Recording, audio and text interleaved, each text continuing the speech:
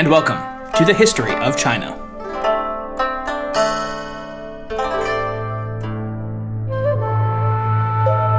Episode 173, Swan Song. We last left the southern Song perched upon the very precipice of destruction. Its defenses breached, its navy outmatched, its armies crumbling, its officials fleeing in the dead of night, and its capital of Hangzhou feeling directly for the very first time the tug of the Mongol cord around the collective necks. This time then, we'll pull the lever and swing open the trapdoor waiting below. The execution is about to commence. The song will sing its last today. We pick up with the rains of spring giving way to the stifling heat and humidity of the southern summer along the southern banks of the Yangtze River. This changeover of the seasons, though uncomfortable in itself, did manage to buy, at least for one last time, the Song government a bit of breathing space. Though vastly reinforced by ethnic Han Chinese troops, the Mongol commanders could still scarcely tolerate the oppressive summer weather of the Southlands, and as such, tended to still withdraw from the most recently acquired cities and positions in favor of consolidating back in the at least slightly more tolerable temperatures of the north. This allowed, in the short term at least, a chance for the Song to rebound and at least appear to regain something of their old footing. This was by no means some total reconquest of the territories seized by the northerners. Even having pulled back for the height of the summer, the Mongols still retained firm control over the far south and westerlands, and the popular understanding was still very much in their favor. This is evidenced by the Song's ongoing strategy of attempting to lure defectors back to their side by means of first rewards and promotions, but when that fell flat, deciding once again to threaten punishment instead, though to equally little effect. The Song could therefore do little more than try to fortify and hold the much diminished territories they yet held, and to attempt to stave off the Mongol drive eastward from Sichuan that would be coming as surely as the cool autumn winds. The bleed of men, material, and territory had slowed in the heat of 1275, but it had no means been stemmed completely, and summer would prove all too brief a respite.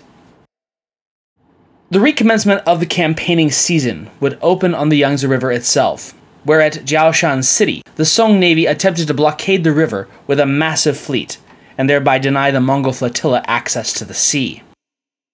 When the Chinese Navy arrived at their port, they lashed together their huge fleet of large ships with anchors and chains, and then placed the now immobilized fleet under heavy guard. This would prove of little benefit, however, when a far smaller Mongol naval force struck in a coordinated blow with land forces against the moored fleet. Mongol incendiaries and fire arrows burned the greater part of the Song fleet before any response could be mounted, while the Chinese defenders on shore were quickly routed before the Mongol attack. Quote, "The Mongols won an overwhelming victory and captured 700 seagoing ships, which they could now deploy on the open sea. The Song lost 16,000 men, and as many were taken captive." End quote. The major focus of this phase of Mongol operations was the city of Yangzhou, near the mouth of the Yangtze Delta, which provided access to the sea. It had been one of the few cities the Song armies had managed to recapture over the summer of 1275, and its strategic importance was evident to both sides. In autumn, the Mongols would commit to a full-fledged attack of the city in the hopes of retaking it, but the Song defenses were stronger than anticipated. In spite of repeated attempts to force the city, Yangzhou would actually hold out through the autumn of 1275, and longer than even the capital city itself. Even so, such singular displays of valor were more the exceptions that proved the rule, that the southern defenders were already well beyond their exhaustion point, decimated by repeated Mongol attacks, and fundamentally unable to muster in sufficient numbers to stem the northern tide. During this lull in the campaign, at his summer capital in Shangdu, Kublai Khan had met with the commander in charge of prosecuting the final stages of the war against the Song, his great general, Bai Yan, to formulate his strategy in meeting out the Chinese regime's final death blow. It was no longer a question of whether the south would fall to Kublai's horde. The simple arithmetic of that question had long ago been solved. But rather, in what way the self-proclaimed founder of the Yuan dynasty would at last definitively seize the mandate of heaven from the crumbling Zhao clan. For his grandfather Genghis, such a consideration would have had only one possible answer: total annihilation, or at least near enough. Yet this Mongol Khan, and the claimant of the Chinese throne, had a markedly different view of the world than his grandfather, and of rulership itself. One that, if certainly not the way of Genghis, the punishment of God, that his grandfather, at least toward the end of his life, may well have approved of. Kublai, for all his ferocity, understood that if he were to rule China in its totality, and with any sense of legitimacy, there was a certain way that these things were done. Indiscriminate slaughter was therefore but one tool in his arsenal, and often no longer even the most effective one. There were, as it stood, more civilized ways of achieving the same outcome, and such ways would help him enhance the image that he was cultivating already as an enlightened, benevolent monarch, heaven's own son, a ruler to be dutifully submitted to by all, rather than a terrible barbarian bent on nothing more than annihilation and death, to be resisted to the last. Kublai meant to shear the wool from China, not to skin it alive. There would, however, still need to be proper motivation against the vestiges of the tottering southern regime to induce them to that same conclusion. As such, Kublai ordered that when the weather turned more favorable, that General Bayan direct a merciless three-pronged campaign against the south, basing his operations out of Nanjing, and then pressing inward against Hangzhou and the imperial clan from the west, north, and even from the eastern sea. Therefore, upon his return to the war front that December, Bayan directed his efforts against the riverside city of Changzhou, besieging the city for a month before finally capturing it.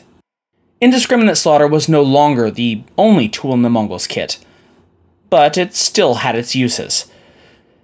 In order to induce the quick surrender of the surrounding cities up and down the banks of the Yangtze, the population of Changzhou were one and all put to the sword. The horrific slaughter worked exactly as intended. Understanding that resistance would mean the same fate meted out upon them, the nearby cities were torn apart from within as the garrison commanders, determined to resist, were turned on by their own civilian populations, now desperate for nothing more than survival. As the year of 1275 wound toward its end, the strategic pass of Dusong, just 40 miles west of the capital, fell to the Mongol advance. Meanwhile, to the east, Jiangyang City surrendered to the Mongol armada, providing them free access via the Yangtze to Hangzhou directly. Soon, the cities around Lake Tai to Hangzhou's north likewise fell. The Song capital was being steadily converged upon by three directions, with only the south still offering any hope of escape. And now the Song government had to once again wrestle with the decision of whether or not to make good on that escape route or to stand firm.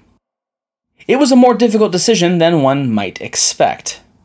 Davis writes, quote, "The remaining Song leadership from Linan, Hangzhou, had to decide whether to retreat further south or to stand firm. With a minimum of from 30,000 to 40,000 troops available, and irregulars numbering several times that, defeat was far from inevitable. The alternative was to negotiate by making some irrefusably generous offer and stall for time." End quote. It would be that tactic that the Song government would finally seek to employ: diplomacy and negotiation, though they would wind up doing so in such a self-defeating and incomprehensibly ham-handed way that it almost beggars belief. First, the Song finally released the Mongol ambassador, Hao Jing, who'd languished as a political prisoner of war for the prior decade and a half on the shakiest of pretexts. Alright, so not off to a terrible start here. It's always nice to release a hostage as a show of good faith, right? Well, then came the Song embassy to the camp of General Bayan with official tidings from the Song imperial court and an offer of peace. It was, in essence, withdraw all of your armies, without condition, from everywhere you have illegally seized south of the Yangtze River, and we'll give you the shiny penny. Yeah, it was more than a penny, of course, but it was a sum deemed to be a modest payment of tribute, at best, which is to say, a slap in the face. It was, of course, summarily rejected by Bayan, who insisted that nothing less than unconditional surrender of the entire regime would suffice. Even so, a month or so later, Kublai dispatched an emissary of his own to the Song. What his orders or offer to the Chinese government might have been, however, are unknown, since he was unceremoniously murdered at the border by officers who we might charitably call overeager. Apparently realizing the magnitude of this particular misstep, the Song government took an uncharacteristic step of outright apologizing for the ambassador's death, and then promised that it would not happen again, and sent a new round of envoys to Bayon's military camp. Yet, when Bayon magnanimously returned the gesture, the Mongol embassy was once again cut down at the border. It was, all in all, just a stunningly stupid set of circumstances and decisions. Time and again, the Mongols seemed to be moving towards some kind of negotiated peace with the Song government, and yet time and again, the Chinese, often, and without any apparent sense of irony, concluded that their foes were operating in bad faith and then either arrested or killed them outright. Meanwhile, the long-understood usage of diplomacy and negotiations from the Chinese end was as little more than a delaying tactic, without any real expectation that it even could lead to a real agreement between the two warring sides, much less that any kind of widespread acceptance of the idea of such a brokered peace, with likely massive financial and territorial penalties imposed, would have been at all acceptable to the southern regime. But yeah, sure, it's the Mongols negotiating in bad faith. Right. In fact, the top-tier Song government was still so vehemently anti-negotiation that it would be they who would delay the resumption of diplomatic talks until the end of the year. And by that point, the Mongol campaign against Hangzhou itself was truly underway. Once again, things went nowhere, as the Mongols demanded unconditional surrender, whereas the Song were still unwilling to offer anything more than the most perfunctory of concessions.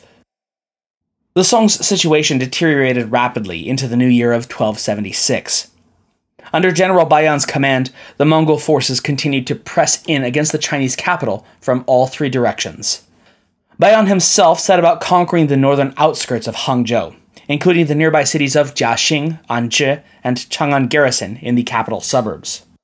At the same time, the Mongol admiral, Dong Wenping, made an amphibious landing on the northern coast of the capital, and approached the city via the northeastern bay.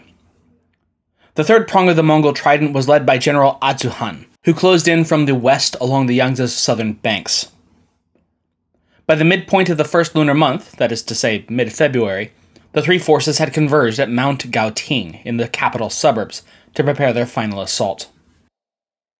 Within the city walls, news was pouring in, not just of the massing armies of barbarians outside of the gates themselves, but also of the further defeats that the Song armies were suffering all across the ravaged empire.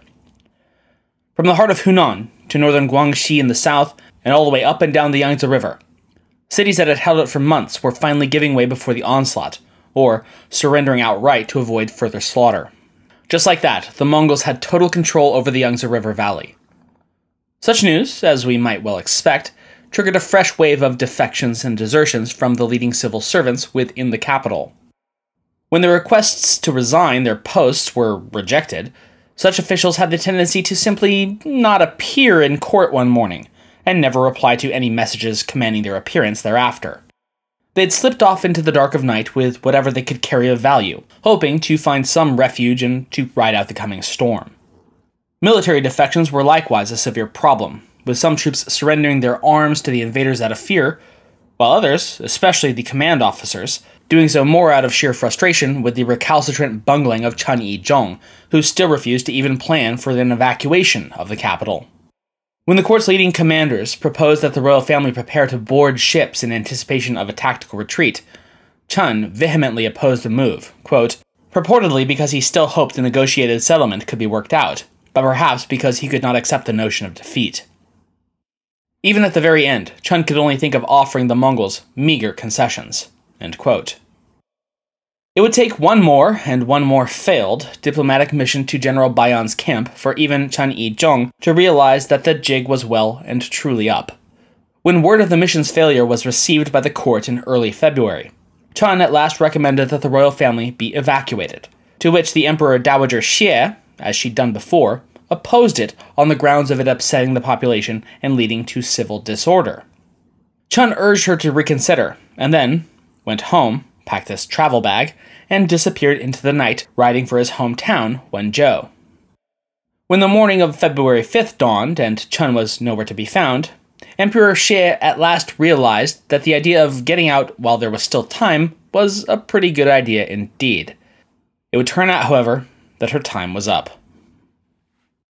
Hangzhou was by this point entirely surrounded and cut off from any route of escape, a reality that seemed to only slowly dawn on the imperial household in the weeks to come. Finally, on February 17th, the Empress Dowager accepted her family's lot, and by the 22nd, had dispatched an envoy to negotiate the cities and the emperor's surrender to the Mongol commander. General Bayan replied that, as before, nothing less than total and unconditional surrender was acceptable to his lord and master, the true emperor of China, Kublai. This would be, in the end, the final word of the matter. Still, it would take another month, until late March, before the Mongol general formally entered the city to take command. The reasons for this are very interesting, and so let's take a further look. The campaign against Hangzhou and the Songrui court overall was among the most carefully devised and least violent conquests in Mongol history. Discipline was exceedingly tight among the three armies Bayan oversaw in overtaking the southern capital, and their movements were carefully directed by the general himself. On February 5th, for instance, he specifically forbade any of his soldiers from entering the capital, and threatened severe punishment for any transgressors. Only after he'd received the Song Emperor's formal surrender did he dispatch two of his trusted lieutenants, Mengudai and Fan Wenhu, to the city proper to prepare for an orderly transition of power, purposely keeping back his two more powerful commanders of the other armies, lest they might decide to mete out a more classic style of Mongol justice in the city. The palace eunuchs were rounded up, and then instructed to begin gathering up the valuables within the imperial palace, as well as all of the imperial paraphernalia, including the great jade seal of the realm. It was a process that would prove to take a further week and a half. But when it was finally done, as Davis writes of Bayan's triumphal entry into the city, quote, "On the 28th of March, nearly 2 months after his arrival in the city's suburbs, Bayan paraded through the gates of Linan as conqueror of the once great Song city. Such restraint may not have been expected of a warrior famed for depopulation of entire cities, but the circumstances of the occupation of the Song capital made it expedient." End quote.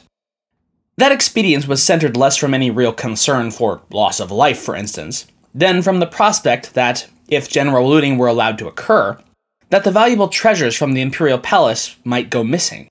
Given the highly significant symbolic meaning of such pieces to Bayan and his master to the north in Shangdu, that would have been an unacceptable outcome.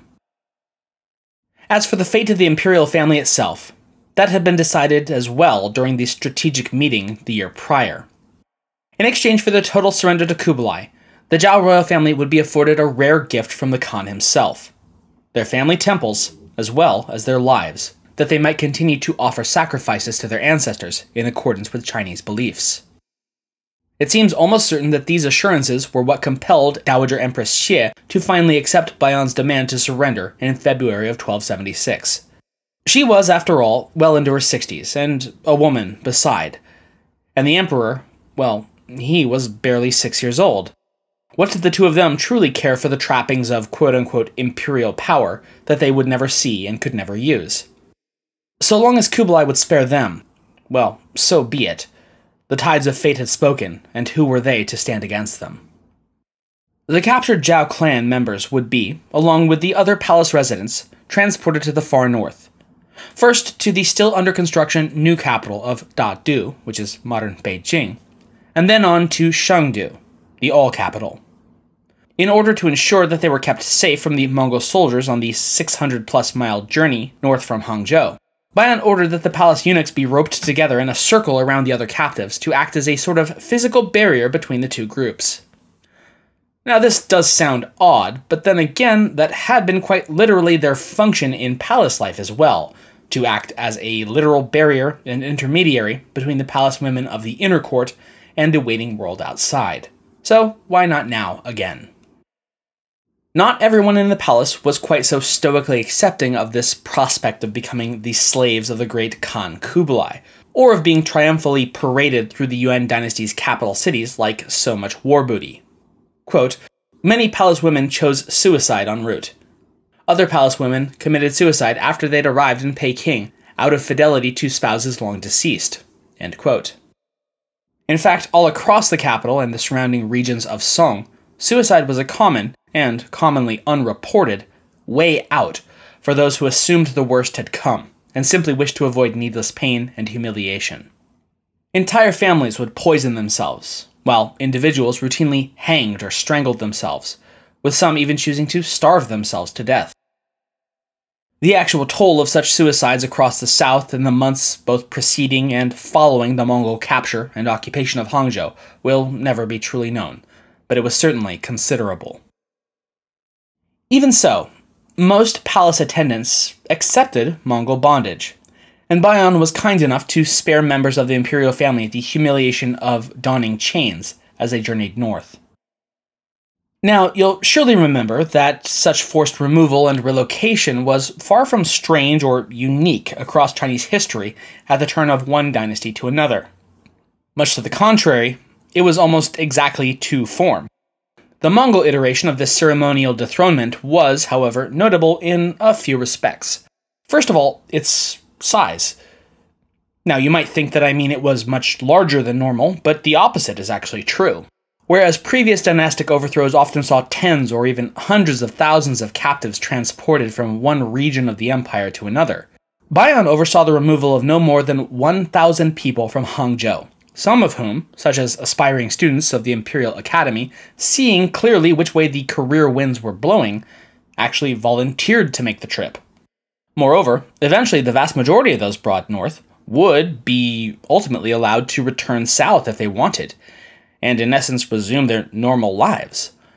Though many, especially the prominent figures, were encouraged heavily to remain north, and I will point out that my source does say that they were encouraged, not compelled. As for the imperial family itself, Kublai had given his word that the Zhao clan would come to no harm, and he very much seems to have meant to keep it.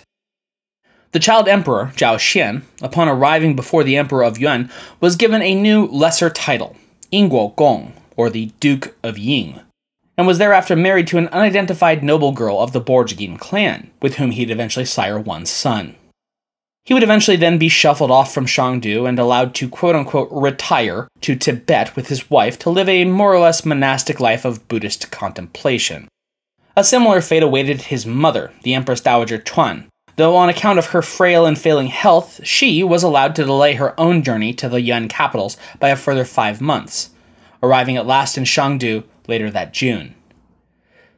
She'd live until 1309, and once she died, was buried alongside her mother-in-law, the Grand Empress Dowager Xie, outside of Beijing, to full imperial ceremony and honors. For the rest of his life, Kublai would honor his promise and ensure that the Zhao bloodline lived on, even if it was at the ends of the earth and under his own constant surveillance. The great Mongol Emperor of Yuan had not managed to capture every last scion of House Zhao, however. In particular, following the final disastrous peace mission to the camp of Baiyan in February of 1276, the two other sons of the late Emperor Duzong, the princes Zhao Shi and Zhao Bing, were able to make good their escape from the besieged capital city and flee to the far south, in the care of their respective mothers, a handful of faithful court officials, servants, and close relatives, as well as a contingent of the palace guard. Though they were, like their soon-to-be-captured half-brother, the Emperor Gong, just young children, 4 and 7 respectively, they were already seen as perhaps the final possible hope for the continuation of the Song dynasty in any form. Again from Davis, quote, "The two children departed Linan around 8 of February, and in the nick of time, for within a matter of days the Mongol armies sealed off the city. Dowager Empress Xie may have authorized the boys' assignment to regional posts, but she clearly had not authorized their departure, for she dispatched messengers demanding the convoy's return." End quote. Her demands, if they ever even reached the fleeing caravan, would go unheeded, for there would be no return, and nothing to return to. By this point, the Mongol navy had already taken precautions so as to not repeat their costly mistake as they had made against the Jin dynasty. That is, of allowing the rulers freedom of the seas by which they might effect a southward escape. Virtually every sea route and waterway was under heavy patrol, making them thereby impassable. Every route, that is, except moving up the Qiantang River towards Wuzhou, which is modern Jinhua and Zhejiang province, and then proceeding carefully overland south to safety. Quote, "It was a hazardous escape, and Mongol pursuit forced the fugitives into the mountains for a week.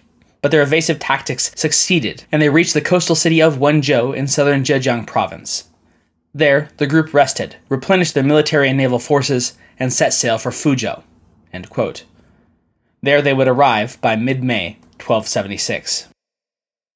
News, as it so often does, spread quickly, that two of the Emperor Duzong's sons had survived and were free in the Southlands, rallying resistance to the Mongol occupation. Across the empire, loyalist uprisings sprang up in support of the Zhao clan, with one group, purportedly as large as 40,000 men, even ambushing the retinue taking the captured Emperor Gong and his grandmother north as it moved along the Grand Canal. Although when the Dowager Empress refused to support their efforts, it quickly faded away after a brief scuffle. It's fairly easy to understand why Empress Chuan did not wish to risk supporting the loyalists. She and her son were already in the Mongols' power after all, and more or less resigned to their fates. Very little reason, therefore, to make Kublai Khan rethink his assurances toward them by betraying their own offer of surrender for little more than the shadow of a hope. In spite of this failure to free their captive child emperor, Song loyalist fighters continued to rally to the cause that China was not yet lost. They centered around the far southwestern provinces of Fujian and Guangnan, the southern part of modern Guangdong. As with the prevailing sense of despair and hopelessness that had washed over the Song earlier that year, so too did this new sense of hope and further resolve to fight on now spread across the south. For the Mongols, this was both a shock and a disappointment. It seems that they had been counting on being able to strike the head from their foe, and that the body would then simply collapse on its own. There had been no prepared plan for a major drive against the Deep South, and they seemed to have thought that there would be no rogue element of the Zhao clan for the Chinese to rally around. Yet for all that, here it was nonetheless. On June 14, 1276, therefore, ensconced safely in the protective mountains of Fuzhou, the 7-year-old Zhao Shi was elevated and enthroned as the second-to-last emperor of Song. It was a moment of rallying, a moment of hope, a moment where it seemed that maybe, just maybe, there might be a new dawn. And then that moment passed. By that following autumn, the Mongol generals Adzuhan and Dongwon Ping had renewed their relentless drive southward, in a combined land-sea operation aimed at squeezing the fugitive Song court from both east and west. By winter, the Mongols had seized northern Fujian, prompting the Song court to once again take flight. From Fuzhou, they boarded ships and sailed even further south, first to Quanzhou, and then a scattering of towns and cities along eastern Guangdong, moving toward Guangzhou city proper. Yet a permanent safe haven continued to elude the fugitive court, and their flight across the south was harried at every step by the relentless Adzuhan and Dongwon Ping. Quote, unlike the half-year's respite at Fuzhou, which afforded Song strategists precious time to regroup and reassess, subsequent lodgings proved brief. For a year and a half, from early 1277 to mid-1278, the ship-bound court meandered off the coast of Guangnan, disembarking at countless towns and outposts in the vicinity of Guangzhou. Under constant enemy pressure, it spent no more than a month or two at each stop. End quote. Territories seized by Song loyalists across the south were quickly retaken by the Mongol armies. It became clear, however, that the Song court had pinned all of its hopes on being able to hold Guangzhou itself, the most economically and culturally prosperous city in the whole of the south. As such, when retaking the Pearl River port city for the fourth time in late 1278, the Mongol commanders were sure this time to permanently secure the region against any further trouble by the Song, while also inflicting mass slaughters as a terror tactic across other southern holdouts, such as Xianghua, Fujian, Chaozhou, and Guangdong itself. These had the desired effect of further suppressing support and enthusiasm for the fugitive Song court. More and more, defeatism gripped even the most ardent supporters of the Song cause, with some high officials even being recorded as having frequently been caught openly weeping at the futility of their cause. When forced out of Guangzhou for the final time due to an outbreak of an epidemic in late 1277, the court was forced to flee even further south, to a small island near modern Macau called Qing'ao, its 8th stop in less than a year. The idea of fleeing all the way to Vietnam was briefly entertained by several in the court, though this was eventually given up as being impractical, while still other officials, once again, began deserting in the dead of night, disappearing out to sea, often never to be seen again. Here at Qingao Island, spirits were even further dampened when the child Emperor Zhao Shi's ship sank and the boy nearly drowned. Though spared from immediate death, Zhao Shi would never recover and would die mid-May the following year, 1278, at not yet 10 years old, on Kangzhou Island. Ultimately, his body would be carried with the retinue to be interred at what would prove to be the Song Court's final bastion, the tiny island in the South Sea, then known as Yaishan. It would be his 6-year-old half-brother, Zhao Bing, who would succeed him, although, by this point, many within what was left of the court considered it simply disbanding it altogether, rather than seeing this farce all the way through. After all, a third child king in as many years was hardly an auspicious sign for the future. Still, after heavy debate, the proponents of the succession won out. The boy would be enthroned. Yaishan was to be the Song dynasty's last stand. The remaining leadership appears to have assumed from early on that the aimless itinerancy needed to come to an end. The island, located just off the coast, round about 25 miles west of modern Macau, was part of Xinhui County, and about 60 miles south from Guangzhou itself. Largely mountainous, Yaishan contained a stretch of relatively flat and moderately hilly land. It was protected to the east and west by large precipitous islands, from which its name, Yaishan, or Cliff Hills, derives. These tiny islets served as a surveillance post and obstructed passage for intruding vessels, while shallow waters inhibited any large-scale amphibious approach from the north. Another strategic advantage was the island's proximity to the coast, which facilitated immediate communication between the court and its remnant armies on the mainland." End quote. Once established at Yaishan, the Song court quickly got to work, apparently rapidly constructing more than 30 buildings that at least were termed palaces, as well as some 3,000 other structures to house the purported 200,000 Song loyalists within them. Now, this is, as you might well expect, a very dubious figure, as it seems highly unlikely that even assuming successful recruiting efforts across the wide spans of Guangdong, Guangnan, and Guangxi, that they could have even scrounged together, much less maintained a force of hundreds of thousands at this point. Davis guesses that perhaps the real figure was something more like a quarter of that stated size, although it should be noted that even a force of 50,000 would represent a real threat to the Mongol hegemony over the south. Though the Song court was now re-established at the further southern reaches of the known world at Yaishan, this tiny islet did not yet represent the final bastion of loyalist resistance. Owing to Kublai's highly successful refocusing of his war effort onto the eastern front, that had left the far-flung Sichuan in the west, which had long been the center of Mongol destruction and plunder, relatively untouched during the 1270s. It would therefore be the cities of Chengdu, Hezhou, and Chongqing that would be among the final redoubts of Song resistance on the mainland. They'd continue to hold out in some cases for as long as 3 years past the fall of Hangzhou and the flight of the imperial family, in most cases only succumbing to devastating droughts and famine rather than enemy force of arms. It makes for an interesting what-if scenario, therefore, had the Song court managed to make its way to Sichuan and rally resistance from there. That remains, however, a historical counterfactual. Thus it would be in 1278 that Kublai would authorize what would be the last of his campaigns against the Song remnant. The land portion of this operation would be overseen this time by a Tangut commander called Li Heng, who had already proven his military bona fides by successfully taking and holding Jiangxi province the previous year. Meanwhile, a naval amphibious force would sail down the coast under the command of Admiral Zhang Hengfang. A notable choice because he was ethnically Chinese, which was very unusual in itself for the Yuan dynasty to be appointed to such a position of power, as well as because he was a blood relative of the general commander of the Song resistance. Davis writes, quote, "The assignment underscored the increased isolation of the southern Song loyalists and the extent to which they had sacrificed home and family by refusing to submit." End quote. By the end of that year, the Song had been effectively pushed out of their holdouts across the coastal prefectures of Jiangzhou, Chaozhou, and Huizhou, which is to say pretty much everywhere along the sea but tiny Yishan itself, with the inland loyalist forces now well and truly cut off and thereafter trapped. Even this last mainland force was ambushed and trapped in early February of 1279, then overrun as its commander attempted, and failed, to commit suicide.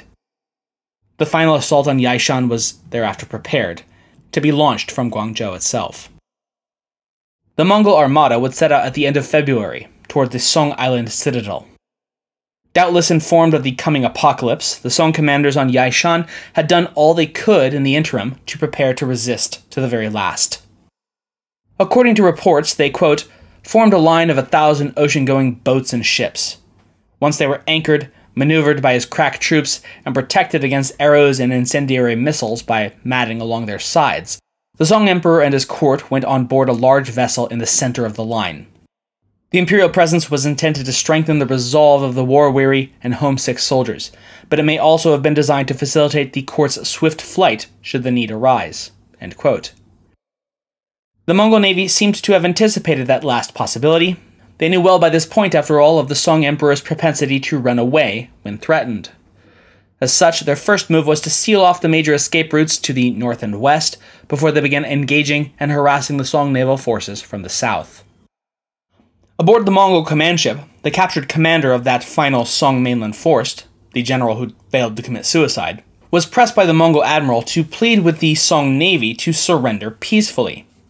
The general, however, flatly refused to so betray his emperor and nation, and when attempts to set the Song ships ablaze, as they'd done in the Yangtze River, failed, thanks to the precautions taken before the battle, something of a stalemate set in.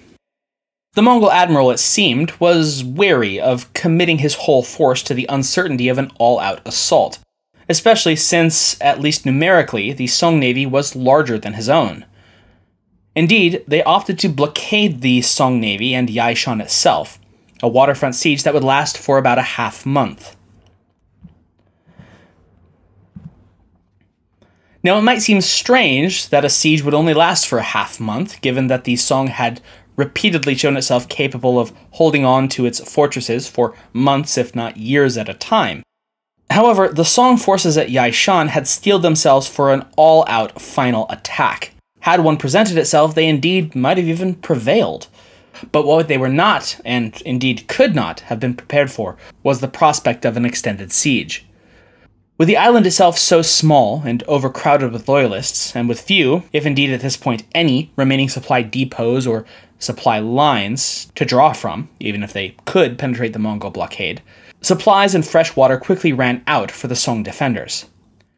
Quickly driven mad with thirst, eventually some of the sailors began drinking the seawater directly, falling even further ill and to death.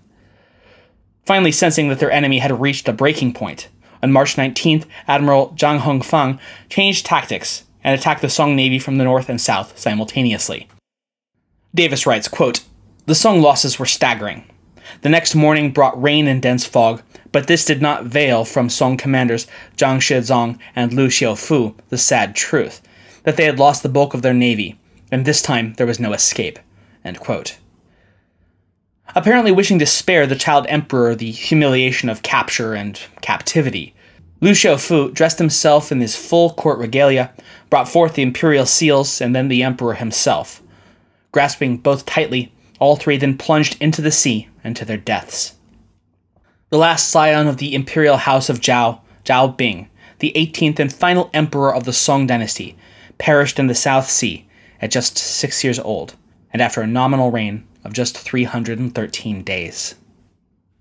The counselor and the child emperor would hardly be the only ones to choose such patriotic suicide rather than surrender. According to both the Song and Yuan dynastic histories, more than 100,000 followed their last emperor into the sea, with only about 100 choosing to surrender themselves to the triumphant Mongols. Stories tell that when Zhao Bing's mother, the Empress Dowager, learned of her son's fate, she too opted to join him, and her lifeless form would later be found and buried on the beaches of Yaishan before the one who buried her threw himself into the sea as well. It's all very melodramatic, heroic, and romantic, and as such we do well to remain very skeptical of such tellings. Eyewitness accounts of the last few months of the Song at Yaishan are, as we might well expect, few and far between. Most of the reports we do have come from the Mongol commanders, who are characteristically terse and military-minded. Those few survivors of the tragedy at Yaishan, who were sympathetic to the song's lost cause, are almost uniformly, quote, too politically passionate to be wholly credible as historical sources, end quote, with numbers and figures almost certainly wildly exaggerated. It's hardly credible that the Song court during its last desperate days possessed either thousands of warships or hundreds of thousands of soldiers. The fact that many thousands of bodies were found floating on the sea need not represent suicide, but perhaps simply battle casualties after all. Still, every fable is constructed from a core of truth, even if later exaggerated. Mongol records indicate that their force strength at about 30 to 40,000 troops, indicating that a Song force of perhaps as many as 50 to 60,000 wouldn't have been unrealistic. Mass suicide, though the numbers were certainly inflated at Yaishan, had already been demonstrably shown as a widespread response of Song soldiers and civilians alike to imminent defeat and capture by the Mongols.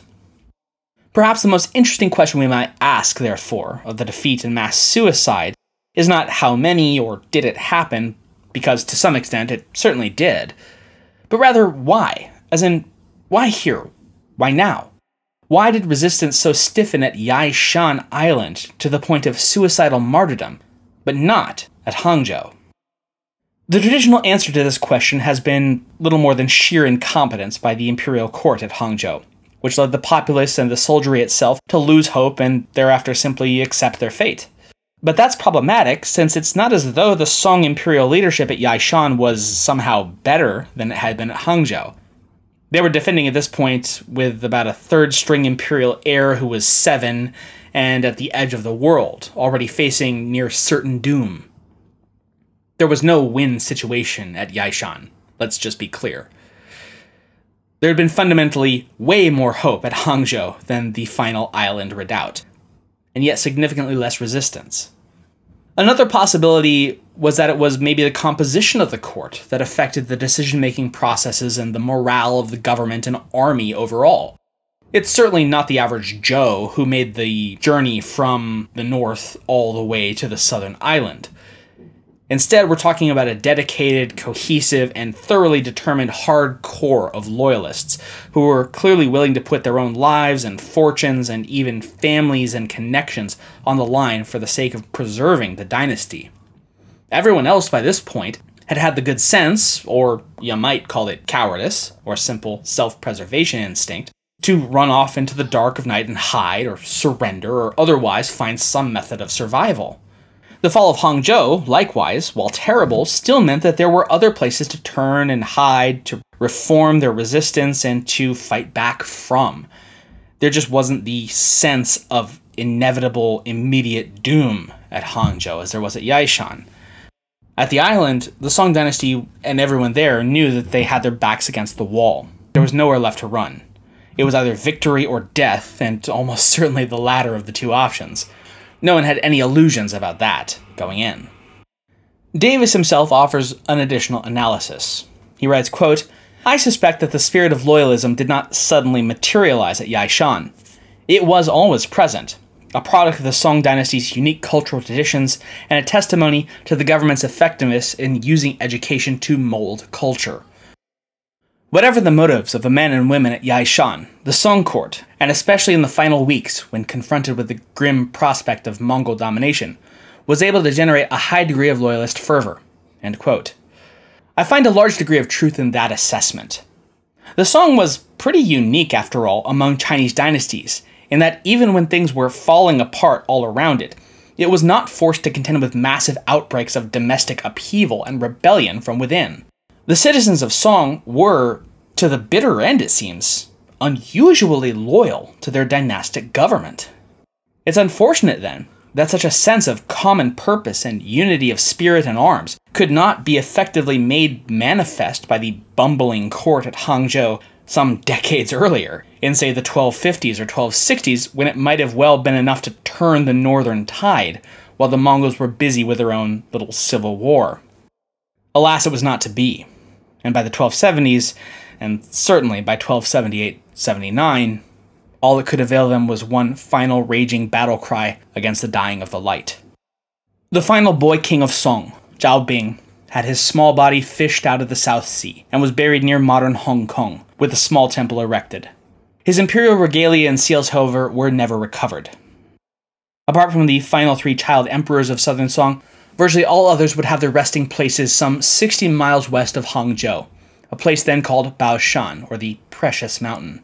Chosen for its majestic views and relative isolation, providing the appropriate level of sanctuary from the hustle and bustle of daily life, it had served as a fitting cemetery for the emperors of the south, even if it had always meant to be temporary.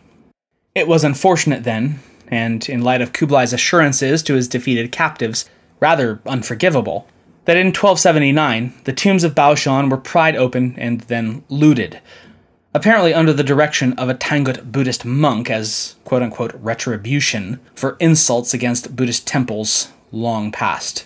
Davis gives us a startling image of the ghoulish scene as it played out. Quote, "Without Kublai's approval, the looters chased away custodial guards and unearthed first the massive tombs of Ningzong and his empress Yang, followed before long by the crypts of other former emperors and empresses. In the process of plundering, the intruders crudely tore burial garments from the bodies only partly decomposed. The head of Li Zong, ripped from the body, was played with like a toy. The looters left the corpses strewn about as well, with no apparent concern for either etiquette or hygiene, while destroying a sizable portion, if not all, of the magnificent funeral statuary surrounding the graves." End quote. It was to be one final insult to the dynasty that had already lost everything. The former imperial palaces in Hangzhou were not spared either.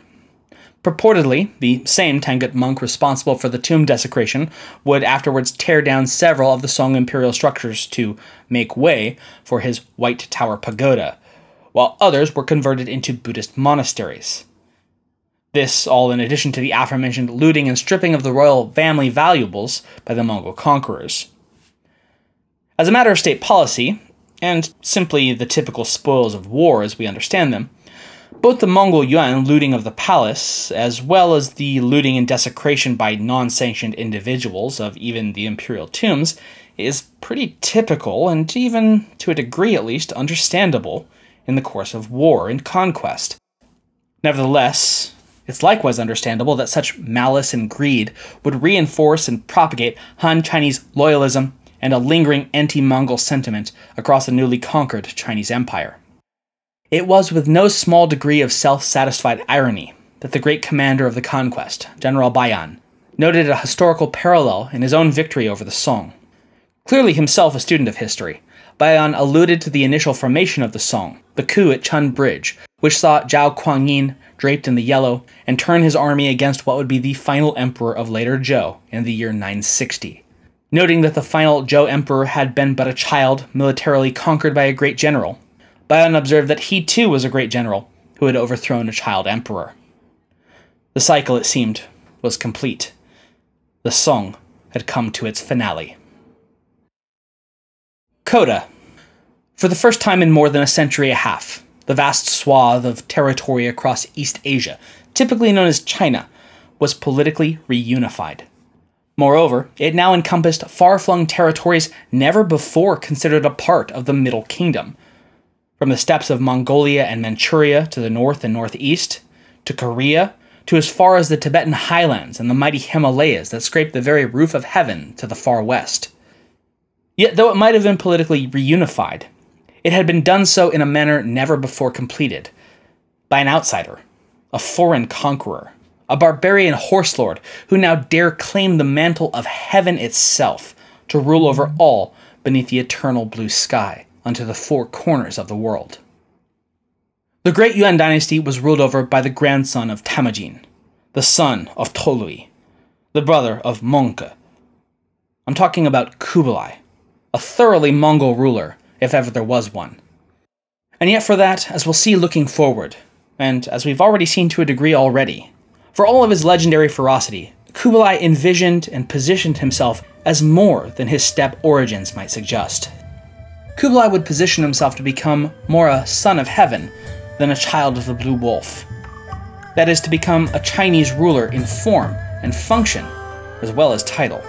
All, of course, while ensuring that his Mongol brethren retain their primacy of place at the top of his imperial tower.